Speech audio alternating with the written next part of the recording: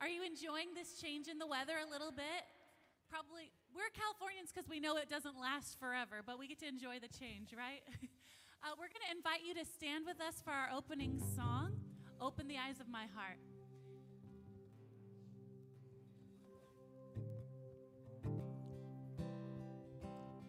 Start with a familiar one. You can lift your voices with us. Ease into the worship of the morning.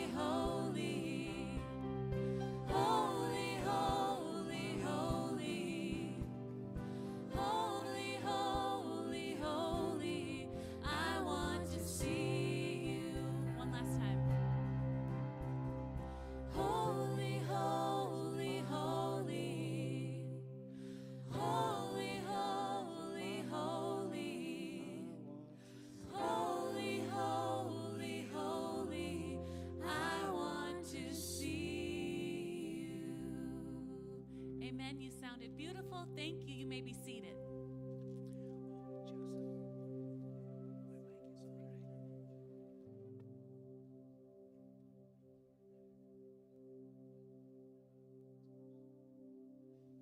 All right. Happy Sabbath, everybody. So good to see your beautiful faces this morning. So glad that you can join us here at Calimesa Church. As you all know, we have been going through our Generation series for the last couple of weeks, and last week we did our youth series, and today it is young adults. So we are super excited. Thank you guys for joining us. And before we start into the announcements, we're just going to play a quick video. For those of you who do not know, I think today is Creation Sabbath. So we're just going to play a quick video in regards to that.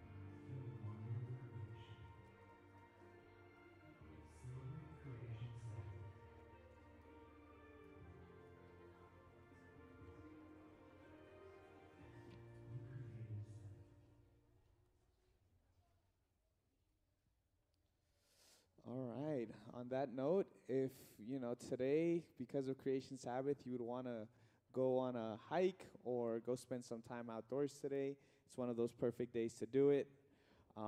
Yeah, who doesn't like going out to the outdoors or just spending some time by the lake? But before we start into the announcements, also just a reminder, on November 4th, which is next week at 4 p.m., we're going to be having the Celebration of Life service for Doris and Roth. So please come here. It will be live streamed as well if you're not going to be able to attend. 4 p.m. on November 4th will be that as well. And we also have another one as well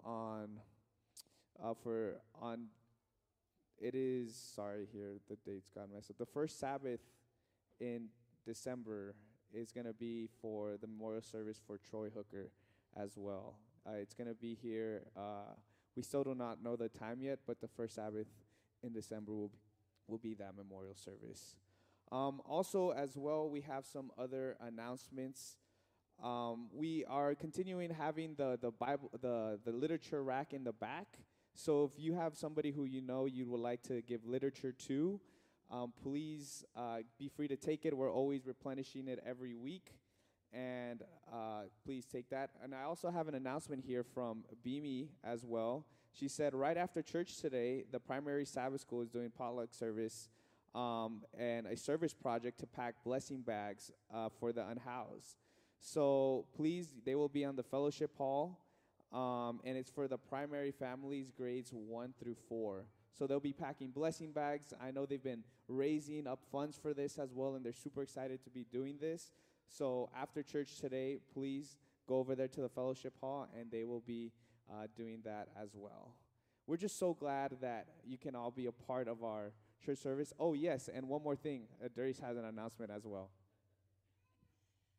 I just want to take a quick moment to invite all ladies to take a look at the flyer that's in with their bulletin. I know we've been announcing it each week, but we're getting close. It's just 2 weeks away till the Women's Vespers. And by the way, this is for the older women, the not quite so older women, the younger women. Please, this is not just for those of us who have difficulty getting around anymore. We want everyone there, and it's not going to be a big church service. There will be an inspirational speaker for a few minutes. There will be a few songs, and there's going to be a meal and social time. So please come and be a part of the women's group. That's on Friday night, November 10. Next Sabbath, 1 week from today, is the deadline to register. There's no cost, but we need to know how many are coming so we don't have not enough food or way too much food. So please go online. This tells you just how to do that. Register, and we hope we'll see all of you there. Thank you for that. And one more announcement. As always, we always have prayer in the prayer room over here to the side of the church. So if you're in need of prayer or you just want to come in and have some prayer time with our church family and some of our elders, we always have that available, and you're more than welcome to join. So now is our time to look around and see somebody you haven't seen all week and give them a hug, give them a nice smile, or ask them how their week is going. So for now, let us just get up, say hi to everybody, give them a nice hug. If you don't know somebody either, go introduce yourself. Ask them a couple of questions, get to know them a little bit, and have a happy Sabbath, everybody.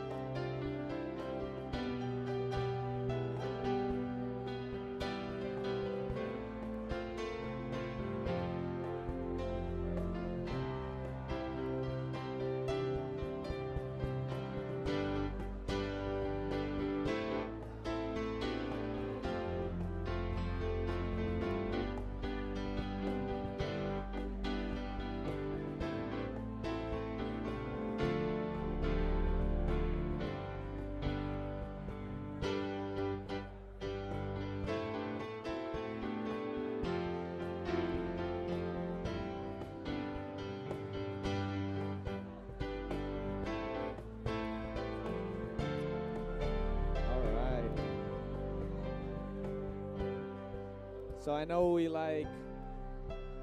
enjoy spending time talking to each other. Hi, Melissa. But now it's time to get back to our seats.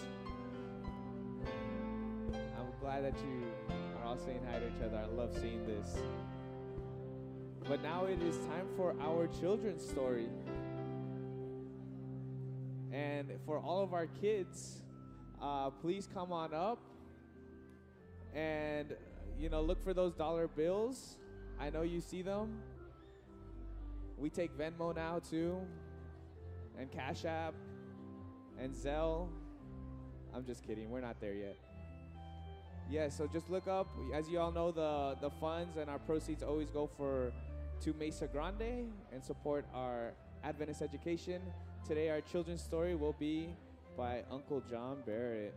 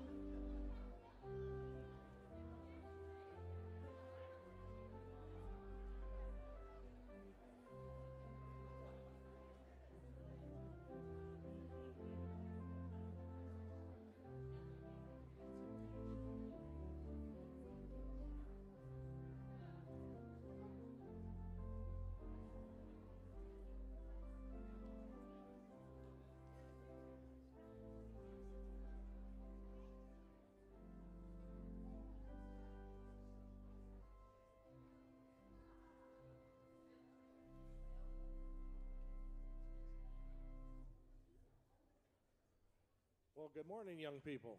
It's so nice to see you here today. I have a story for you. This story took place when I was just about 13 years old. But you can learn from this story, I believe, because I think about it from time to time. When I was that age, I was in the city of Mentone. Mentone's not far away from here. You know, they're famous for one thing: rocks. They have more rocks than anybody I know. And right behind our house, there was a lady, older lady, who bought a piece of flat land right behind our house. And she didn't like rocks at all.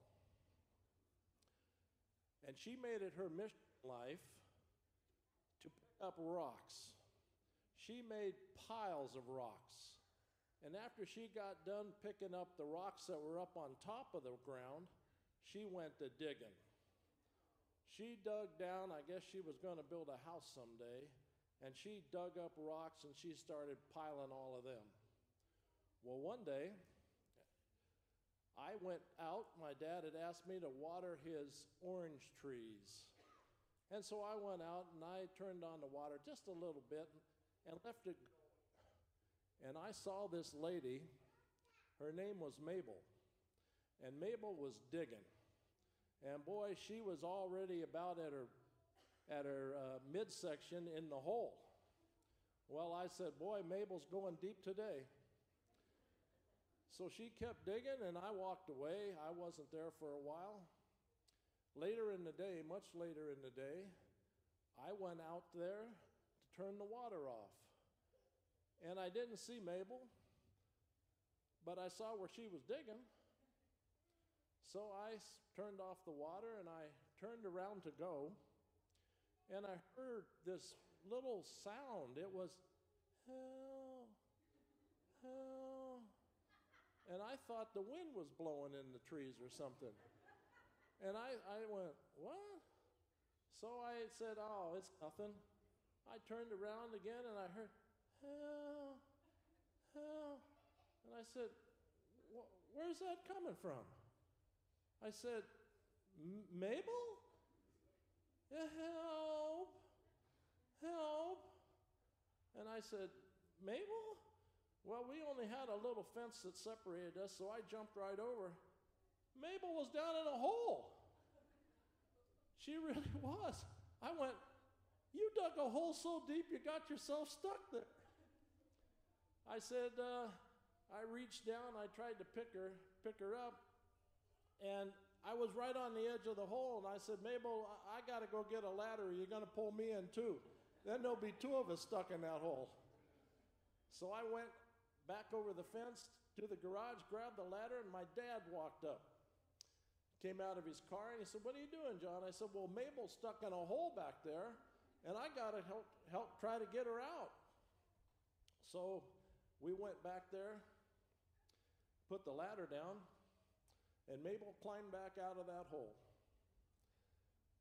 And the next thing Mabel did was to get back on the ladder, go down in the hole. She says, I forgot my shovel. And she came out with her shovel, and there went Mabel. And I said, Dad, you know what this reminds me of? When I get in a hole in life and I can't get out, I think it's a good idea to look up to heaven and ask for some help. Couldn't hurt, right? I think it's the right thing to do. And I'll tell you from my life experience, I've been in a hole many times. And I've had to ask for help. And somehow I think God always listens to us. And He's always helped me out, and I know He'll help you out. So try to remember that. If you find yourself stuck sometime, maybe a bully at school, look up to God, and He'll get you out of the deal. Anyway, you're going to sing a song, I guess, and if you'll sit right there or whatever they ask you to do, thank you, boys and girls. Thank you, Uncle John. Boys and girls, let's stand up. You can even come up on the stage with us. Yes, let's all stand up. We're going to sing a song and do the motions together. And we're going to ask all the big adults out there, too, to stand up with us to do the motions. On 3, let's ask them to please stand up. Ready? 1, 2, 3. Please stand up. Okay, let's sing Let Us Come Together and do the motions. Let us come together, praise the name of Jesus. All you people of the earth, come and see. Let us come together, praise the name of Jesus. All you people of the earth, come and cheer. For His joy is like the sunshine, and it's raining down upon us. Joy is like a golden crown. Let us come together, praise the name of Jesus. Hallelujah, hallelujah, hallelujah, hallelujah, hallelujah, hallelujah, hallelujah, hallelujah. Let us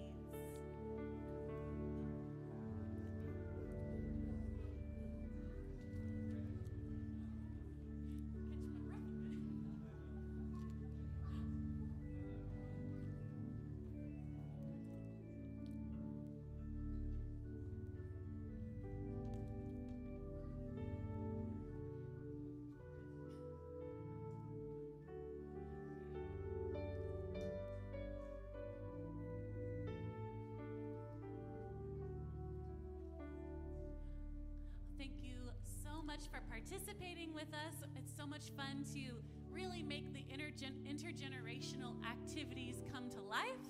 And thanks for giving me the chance to catch my breath after all that work. Right now, we're going to have the call for the offering. And this week's marked offering is going towards the Calexico Mission School. And one of my cousins taught, she was a longtime member here, Amy Lloyd, now Goen. She taught at Calexico for a long time. And so I looked up online just to see what that school is all about. We stayed there for choir tours with Mesa Grande and, would interact with the students. But I wanted to see what it is that we are supporting when we put our money towards the Calexico Mission School. And when I looked at the history of the mission school, it turns out that there was, back in the late 1920s, there were teachers in that area trying to do a homeschool Christian-based education, and a missionary came along and tried to help turn that into something more formalized. And there was even a decade there where not only were they teaching English as a second language for children, but they were also teaching it to their parents in the evening. And so there is a long and rich history of our involvement with that school in that location. And I understand that now they have about 300 students who are primarily non-Adventist Mexican residents. So many of the students are even crossing over back and forth to come to school each day. And the mission of the school is to help prepare them to be successful in the United States or Mexico, depending where they go from there. And so apparently they have one of the lowest tuitions in our entire conference, which supports about 80% of their budget. But the rest of what they can do, including campus improvement, comes from our giving. And so I invite you to give today on behalf of the work they are doing there. If your offering is unmarked, as every Sabbath, it will go towards church budget, so you can just keep that tucked away in your mind. And at this time, I'd like to invite the deacons to come forward, and we'll have a word of prayer.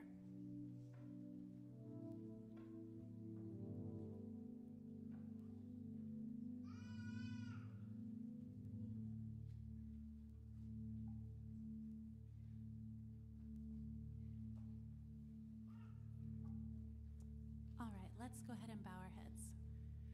Dear Heavenly Father, thank you so much for the opportunity to worship with our church family this morning. Just the opportunity to gather weekly and to have this sense of fellowship and community is so special, and I think we sometimes take it for granted. I thank you as well for the blessings that we experience each day, and even just the blessings of relative financial security that we enjoy in our American lifestyle. I pray that you will impress upon the hearts of those here to give and to give freely if you call them to do so on behalf of the mission of the Calexico Mission School, so that your work can be furthered in the lives of those students and those faculty and staff as well.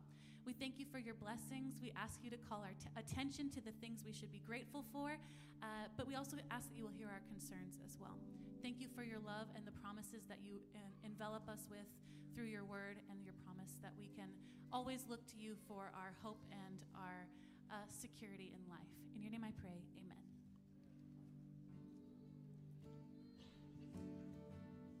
We invite you to sing with us. This one might be a new one for you. It's called Firm Foundation, but it is our message that we are championing today. And so we invite you to jump in as soon as you start to get a feel for it. Christ is my firm foundation, the rock on which I stand, when everything around me is shaking. I've never been more glad that I put my faith in Jesus, 'cause he's never let me down. He's faithful through generations. So why would he fail now? He won't. He won't. I've still got joy in chaos. I've got peace that makes no sense. So I won't be going under. I'm not held by my own strength, 'cause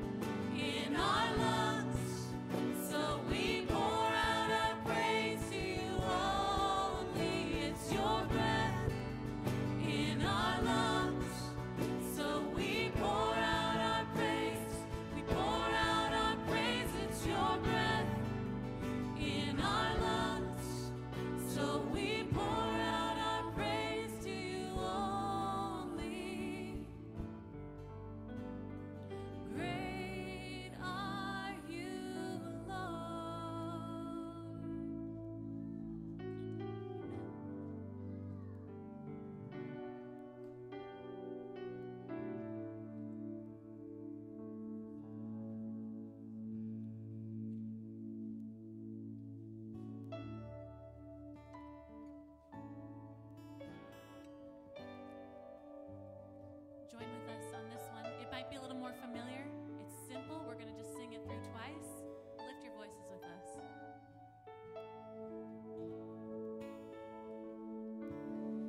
There is none like you. No one else can touch my heart like you do. I could search for all eternity long and find there is none like you.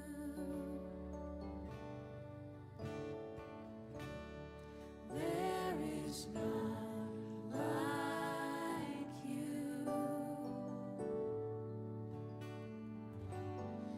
No one else can touch my heart like you do. I could search for all eternity long and find there is none like you. I can search. I can search for all eternity long and find there is none like you.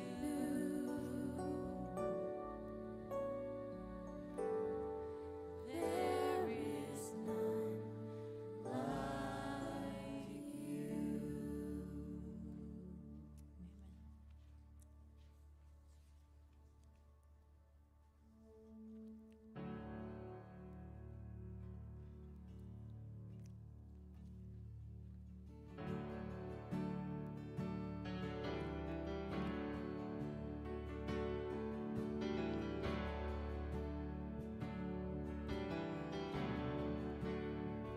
I love you, Lord. Oh, your mercy never fails me. All my days I've been held in your hands. From the moment that I wake up until I lay my head, oh, I will sing of the goodness of God. All my life you have been faithful. All my life you have been so, so good. With every breath that I am able, I will sing of the goodness of God. I love your voice. You have led me through the fire. In the darkest night, you are close like no other. I've known you as a father. I've known you as a friend. And I have lived in the goodness of God. Sing it out. All my life you have been faithful. All my life you have been so, so good. With every breath that I am able, I will sing of the goodness of God. Your goodness is running after, it's running after me. Your goodness is running after, it's running after me. With my life laid down, I've surrendered now. I give you everything. Your goodness is running after, it's running after me. Your goodness is running after, it's running after me.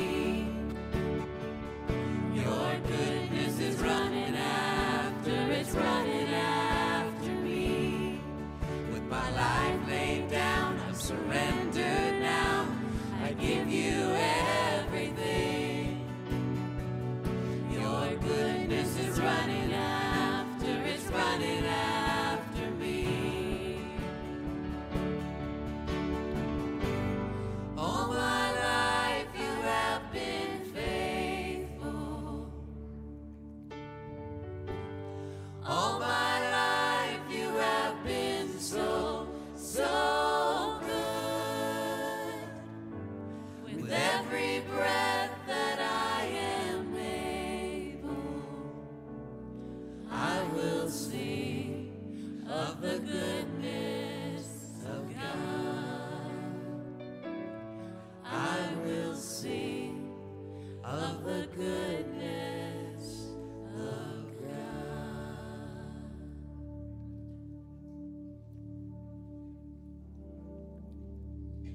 Please join me in kneeling for prayer.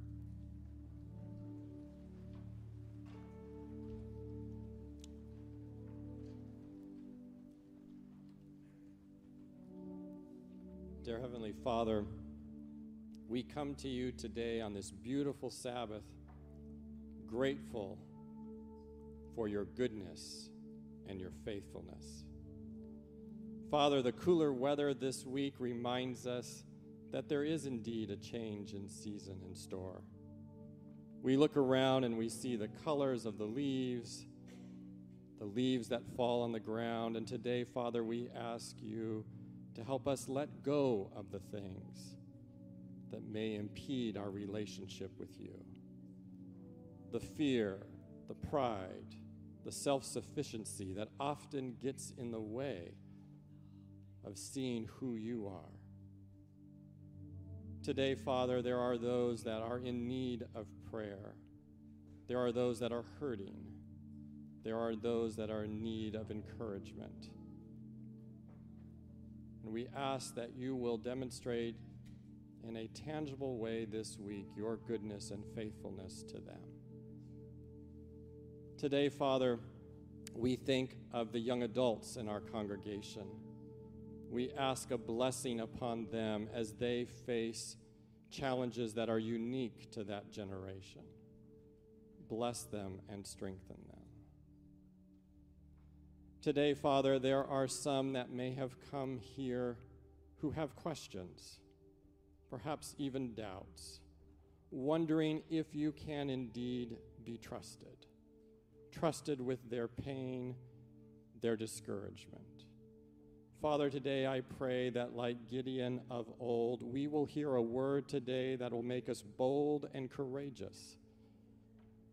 We will leave here inspired and reminded of your faithfulness. We ask all these things in your name. Amen.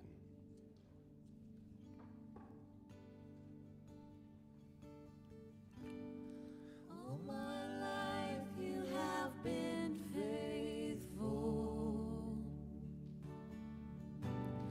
All my life you have been so, so good.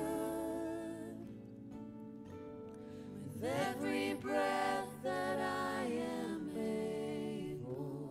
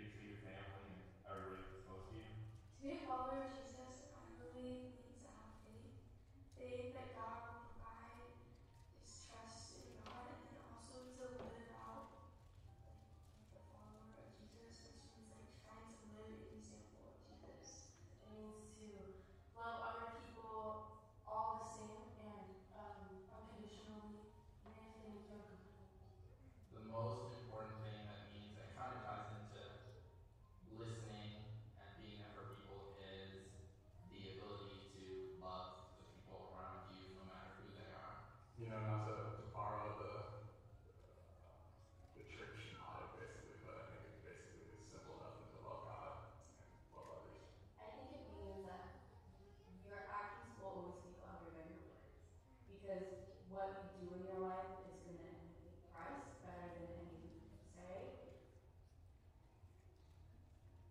There's a lot.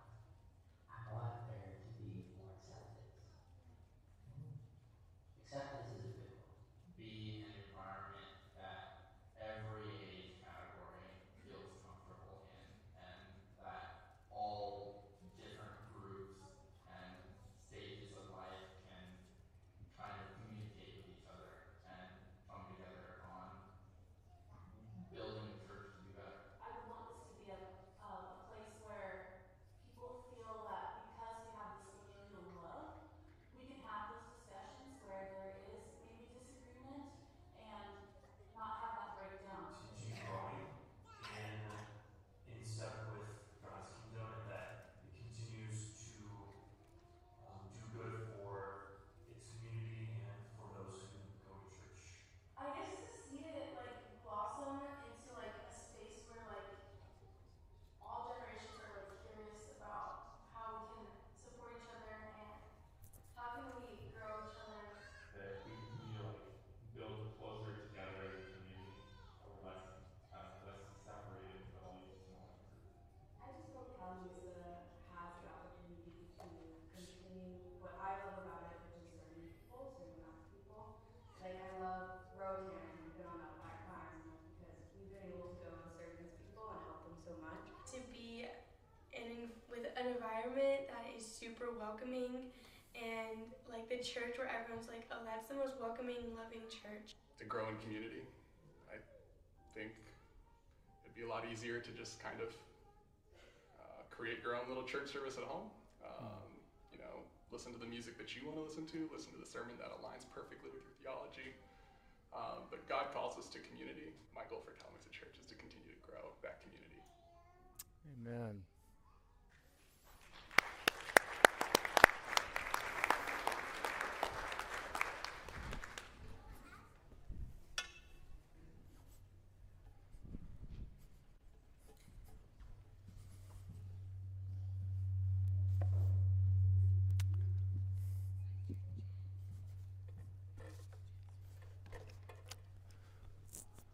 We on? Testing, testing, testing. Good. Oh. Can you hear me? Not yet? Testing, testing, testing. Testing. All right. There we go. Thanks, Harold.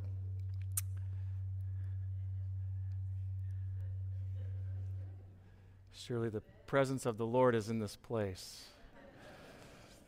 Man, weren't those awesome answers? We are so blessed by the young adults in our church. Most demographers, I think I'm saying that right, today will say that a young adult is someone who is between the age of 18 and 35.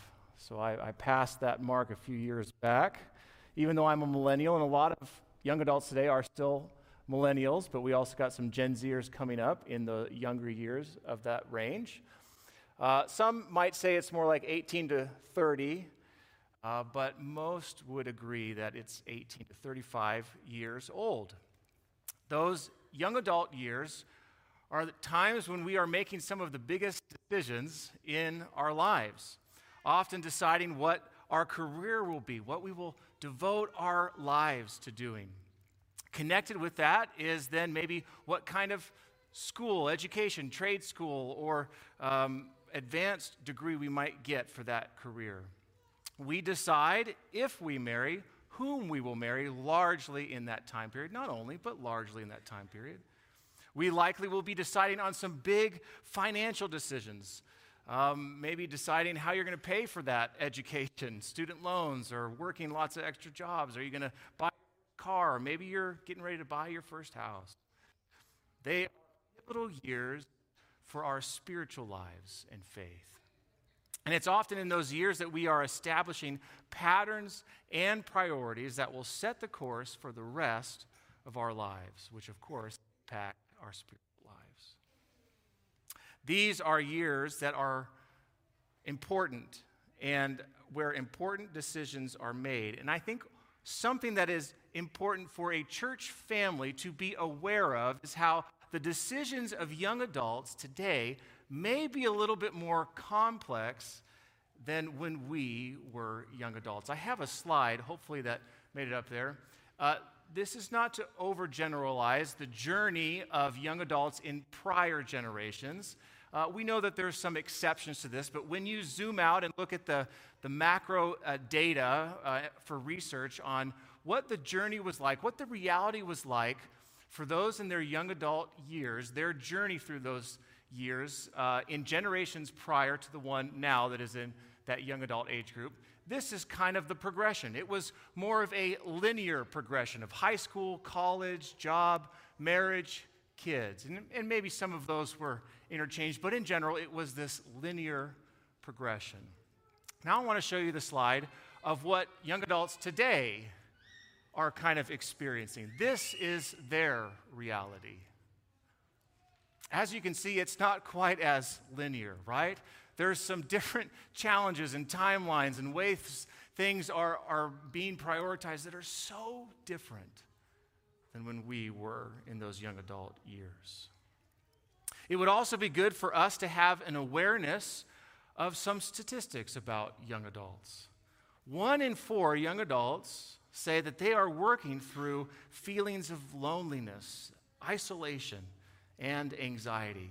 A lot of research in the past few years shows this to be the case. That loneliness and isolation, of course, doesn't get any better the more digital we become, the more individualistic and impersonal the world becomes. All of that journey is hard enough to do when you've got good support systems around you, but when things become more and more detached, individualistic, you've got to journey through that largely, they feel like, on their own, in isolation. A lot of their feelings for anxiety come from uncertainty about the future, fear of failure, a pressure to be successful, a pressure they largely, the research says, put on themselves, but society also puts on them. You know, young adults have become often a scapegoat of sorts for a myriad of societal problems and changes. I remember in my young adult years, I would see an article maybe almost every other week about millennials and how they are lazy and entitled and careless. And in the news today, you still sometimes see publications blaming millennials for this thing or that thing. A certain industry is declining, well, millennials must be involved. Not enough money getting generated in certain sectors. Those stingy millennials are spending too much money on avocado toast again. Fair or not, this has been kind of the mantra, the general rhetoric surrounding millennials and Gen Zers as well. And it has taken a toll on the mental health and self-confidence of young adults today. Another study I came across, a recent one this past week, surveyed thousands of young adults between the age of 22 and 38, and an astounding 80% of those surveyed believe they are not good enough in virtually all areas of their lives. Furthermore, 75% of the survey's respondents admit that they constantly feel overwhelmed by pressure to succeed in their careers, find meaningful romantic relationships, meet others' expectations, and maintain a good presence on social media.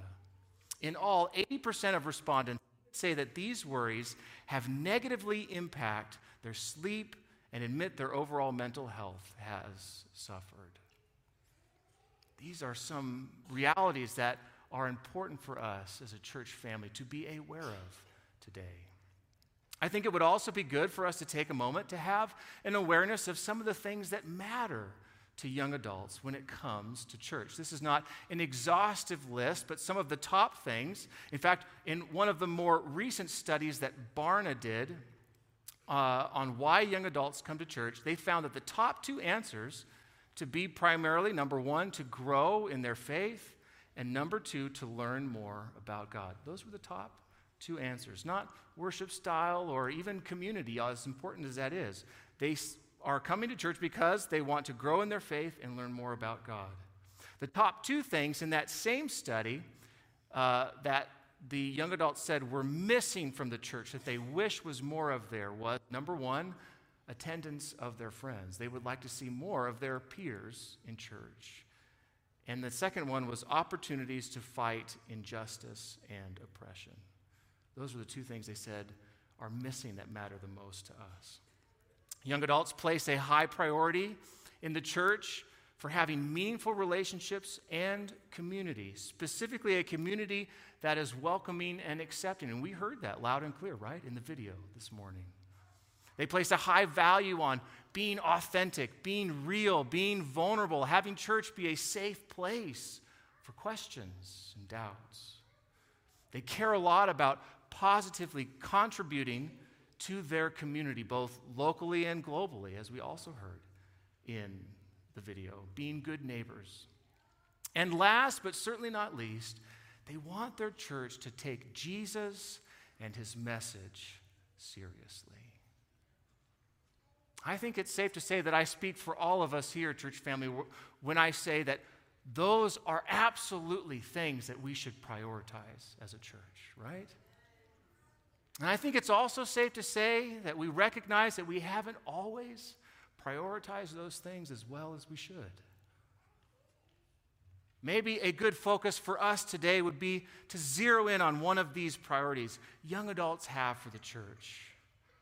And we're going to zero in on that last priority mentioned, taking Jesus and his message seriously. I was led to focus on that this week because I was reflecting and reading on a story in the Gospels where a young adult encounters Jesus. And that seemed to be the priority that was focused on in that story. So I thought that's where we would go today. If you have your Bibles, or if you'd like to follow on the screen, open to Matthew, the 19th chapter, starting in verse 16. Matthew, the 19th chapter, starting in verse 16. Just then a man came up to Jesus and asked, "Teacher, what good thing must I do to get eternal life?" "Why do you ask me about what is good?" Jesus replied. "There is only one who is good. If you want to have eternal life, keep the commandments." "Which ones?" he inquired. Jesus replied, "You shall not murder, you shall not commit adultery, you shall not steal, you shall not give false testimony, honor your father and mother, and love your neighbor as yourself. All these I have kept," the young man said. "What do I still lack?" Jesus answered, "If you want to be perfect, go sell your possessions and give to the poor, and you will have treasure in heaven. Then come follow me." When the young man heard this, he went away sad because he had great wealth.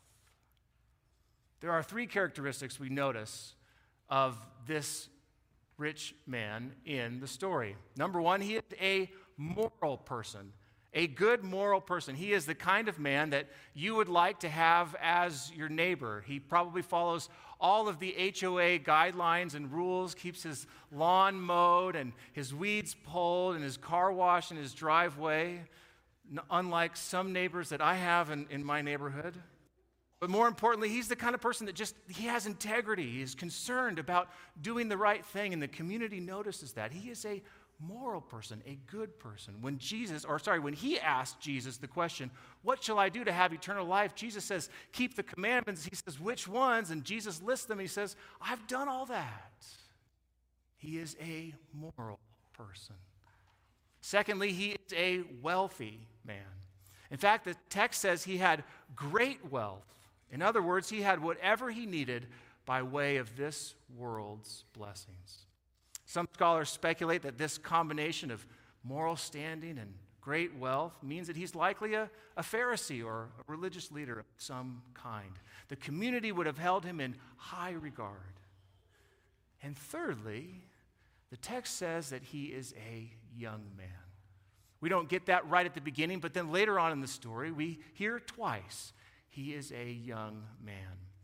Now, that word in the Greek that is translated as young here has a little difference of opinion on it from some scholars. Some say the meaning of that word is anyone past the age of puberty up to the point of when they are married. So maybe a not particularly large window of time, but then some others will say, no, that Greek word for young here is talking talking about a larger window of time. It could refer to someone in their early 20s all the way up to their 40s when they truly enter middle adulthood and take on more responsibility.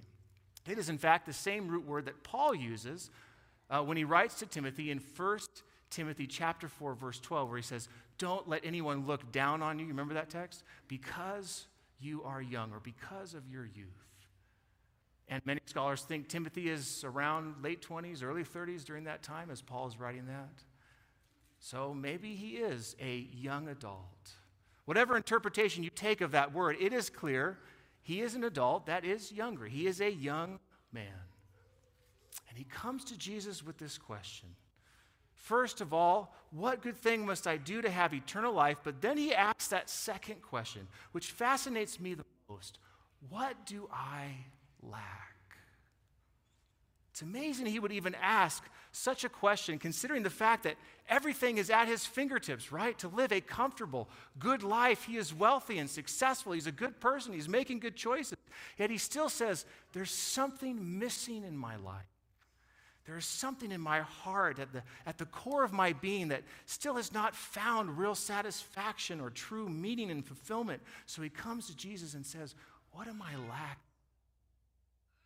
And then Jesus really hits him with it and he says, go sell all your possessions, give them to the poor, and come follow me. And the young man goes away sad because he has great wealth. That's a tough answer, Jesus. It's the kind of answer that gives me pause to think. I don't know if it does for you too. Like, is that the recipe for all of us who come to Jesus and want that eternal, full life in him? Are we to sell everything we have, give it to the poor? You who are young adults here today, are you to go into your closet and find your nicest clothes and shoes, maybe sell your car even? Are you supposed to keep deferring those student loan payments so that you can write a big fat check to Calamasa Seventh-day Adventist Church? We'll take it. Some of you are probably saying, what's a check? What is that? Masters. Either you will hate the one and love the other, or you will be devoted to one and despise the other. You cannot serve both God and money. Jesus isn't saying everyone who wants to follow me must give away everything they have, all their money, all their resources. He is saying those who want to follow me cannot serve two masters. And for this rich young man, his wealth or his position was his master. Wealth can be a good thing. Being a moral, good person is a good thing. But when you idolize what is good, you forsake that which is greatest, a life with Jesus. So Jesus tells him, give it all up and be all in with me. I want to suggest to you that Jesus is giving this young man a choice. On the one hand, he is telling him, you can choose to have a good life.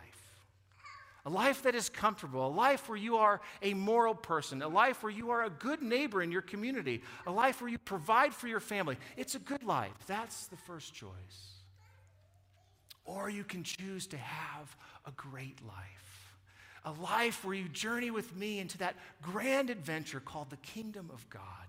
It won't always be a comfortable life, but if you let me take you outside your comfort zone, you will grow in ways you could never have imagined. It will not always be a life filled with material gain, but your life will be filled with passion and purpose. There may be uncertain times, but if you put your trust in me, I will accomplish more than you thought possible. It will require sacrifice, but you will never be lacking. It is not the kind of life that the world promotes, but it's the kind of life that changes the world. Do you want to live a good life or a great life with me? I think that is the appeal Jesus is presenting to this young man. And that is the appeal I am presenting before us today, family. Do we want to live a good life or do we want to live a great life with Jesus? And I'd like to suggest that we should reflect on that appeal today at two different levels. The first being the individual level, the second being the institutional level. As you search individually for purpose, for meaning, for fulfillment in life, will you choose to come to Jesus Go all in and experience life and life to the full, now and forever, or will you settle for a good life? I especially ask that question to those of you who are young adults in our audience today, those who are listening that are in that young adult age group. You who are making those big decisions in your life where things are constantly changing, you're starting to form those lifelong habits. Will you choose a good life or a great life? And let me say this, your decision will impact not only you, but the rest of us here as well. Because let me tell you this, we desperately need you. We need your life, your energy, your passion, your perspective, your leadership, your vision for the future. I mean, church, did you listen to those answers on the video today? We desperately need you. So your choice doesn't just impact you, it impacts us as well. And let me also say this, as someone who can no longer say they are a younger adult, is a little bit older adult, that the temptation to settle for a good life rather than a great life with Jesus is still a tough one as you get out of those young adult years. That pull, isn't it true, family, to idolize things that should not be idolized doesn't get easier with age. At least it hasn't for me. Maybe I'm not quite old enough yet, but I'm still struggling with it. I am a pastor, which is probably pretty obvious at this point. And I sometimes, just to be real with you today, family, I sometimes am bitter towards God for the call of being a pastor because of the issue of wealth. I'm just being real with you today. I have friends who went into other fields that make 4 or 5 times the salary I make. And let me be clear, I make a decent salary. I'm not trying to say that pastors should make more or anything. You can live off of it just fine. And I realize that even my salary is more compensation than what other people get in their careers. And I get some special tax breaks, some subsidies. I mean, it's not that bad. Okay, it's decent. But I'm being real with you. Sometimes I will tell God, I could have made so much more doing this. My family situation could have been like this instead of this. Our stress level could be like this instead of this. I hate feeling that way because being a pastor is an enormous privilege. It is an absolute honor to serve in this role. It is filled with incredible meaning and fulfillment. And God is so good. He provides for our needs for our family and then some. Still, I struggle comparing myself to friends or neighbors or parents or other pastors or churches. Boy, I wish I had that kind of furniture in our house. I wish we had that kind of room or that kind of house to put furniture like that in it. I wish I had that kind of car in my driveway. I wish I could afford that kind of vacation. I wish we had those facilities, Calamasa Church, or that kind of operating budgets. And before I know it, I am idolizing everything else except Jesus. I become devoted to the good things as if they are the greatest thing. And I have discovered that idolizing such things just leads me to feeling more and more like I'm lacking something. Just like the young man in the story. Which is why I'm so grateful for the grace of God, aren't you? That is patient with us. It calls me, give all that up, Darren, and come back to that full life with me. I want us to consider on the individual level today. Do you want a good life or a great life? And then second, I think we need to ponder and consider that appeal at the level of the institution, of the church, in other words. Will we be a community of faith that settles for a good life? Or will we be one that prioritizes and fosters the great life in Jesus? Will we devote our energy to idolizing good things or idolizing the only one who is good, Jesus? Maybe some examples. There could be others, some that came to mind. Will we make styles of worship music more important than the one who we are worshiping? Like the rich young ruler, will we keep track of our good moral decisions or keep track of the one whose morals we should emulate? Will we just do what feels good to us, or will we follow the only one who is good? Will we place a higher value on the programs that we like or on the one we are seeking to encounter in every program we do? We are a church family that is beautifully diverse, generationally, culturally, in our preferences, in our opinions, in our politics, in our theology. But we are to have one master, Jesus Christ.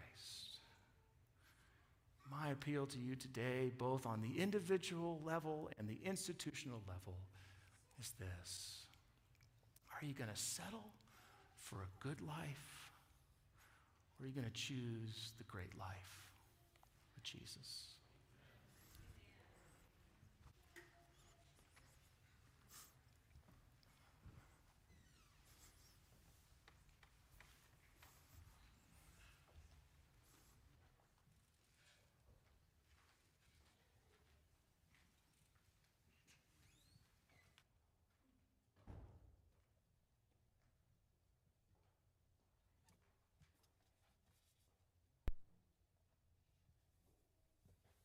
I know that our church is oriented so that we're here and you're there looking at us, but I am so of the opinion that church is not a spectator sport, and we're not here to perform for you. We're here to facilitate a worship that you can join in and feel comfortable in participating in. So I invite you, as we jump into our theme song for this series, to just let us just facilitate your experience of this song and this worship as we sing it to God and we champion this message.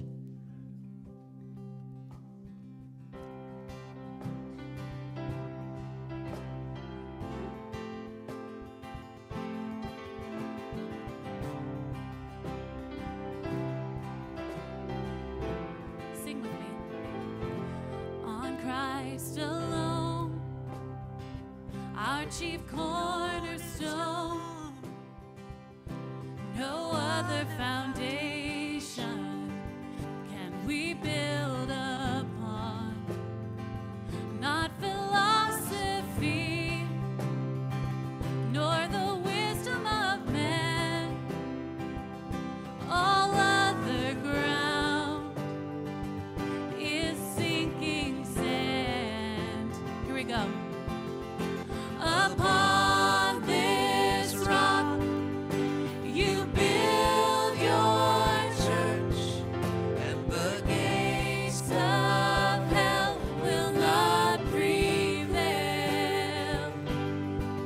When we bind and loose, we proclaim your truth, and in Jesus' name we will not fail, never fail.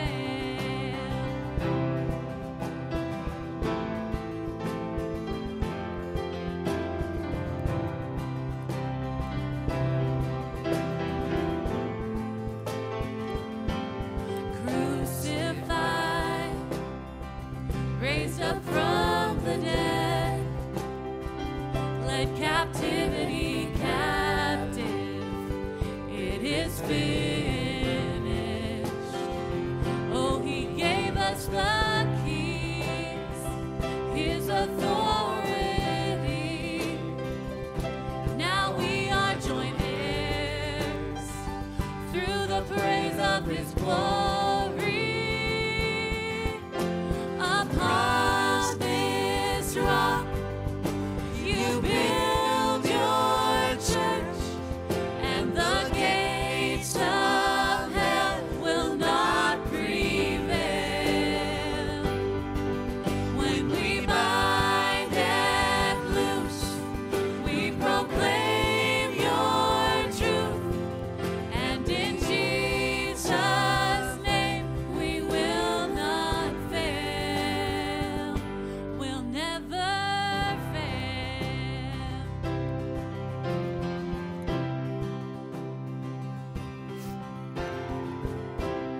Build your church, build your church, build it from the ground up. It's your church. Build your church. Build your church. Build it from the ground up. We're your church. Build your church. Build your church. Build it from the ground up. It's your church. Build your church. Build your church. Build it from the ground up. Upon this rock, you build your church, and the gates of hell will not prevail. When we bind and loose, we proclaim your truth, and in Jesus' name we will not fail.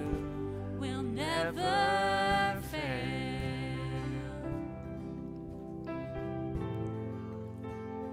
Amen. Let's pray.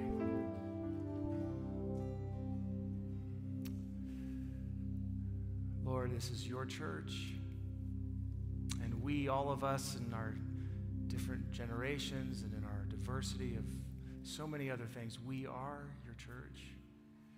And Lord, we want to ask for forgiveness today when we might try to build upon other things in our life here at the church, things that are good, things that might even flow from knowing you, but maybe we somehow idolize those things. We start building on those things rather than building on the rock, which is you. So Jesus, we are here today saying we don't just want a good life. We want a great life. Journey with you into this grand adventure of your kingdom.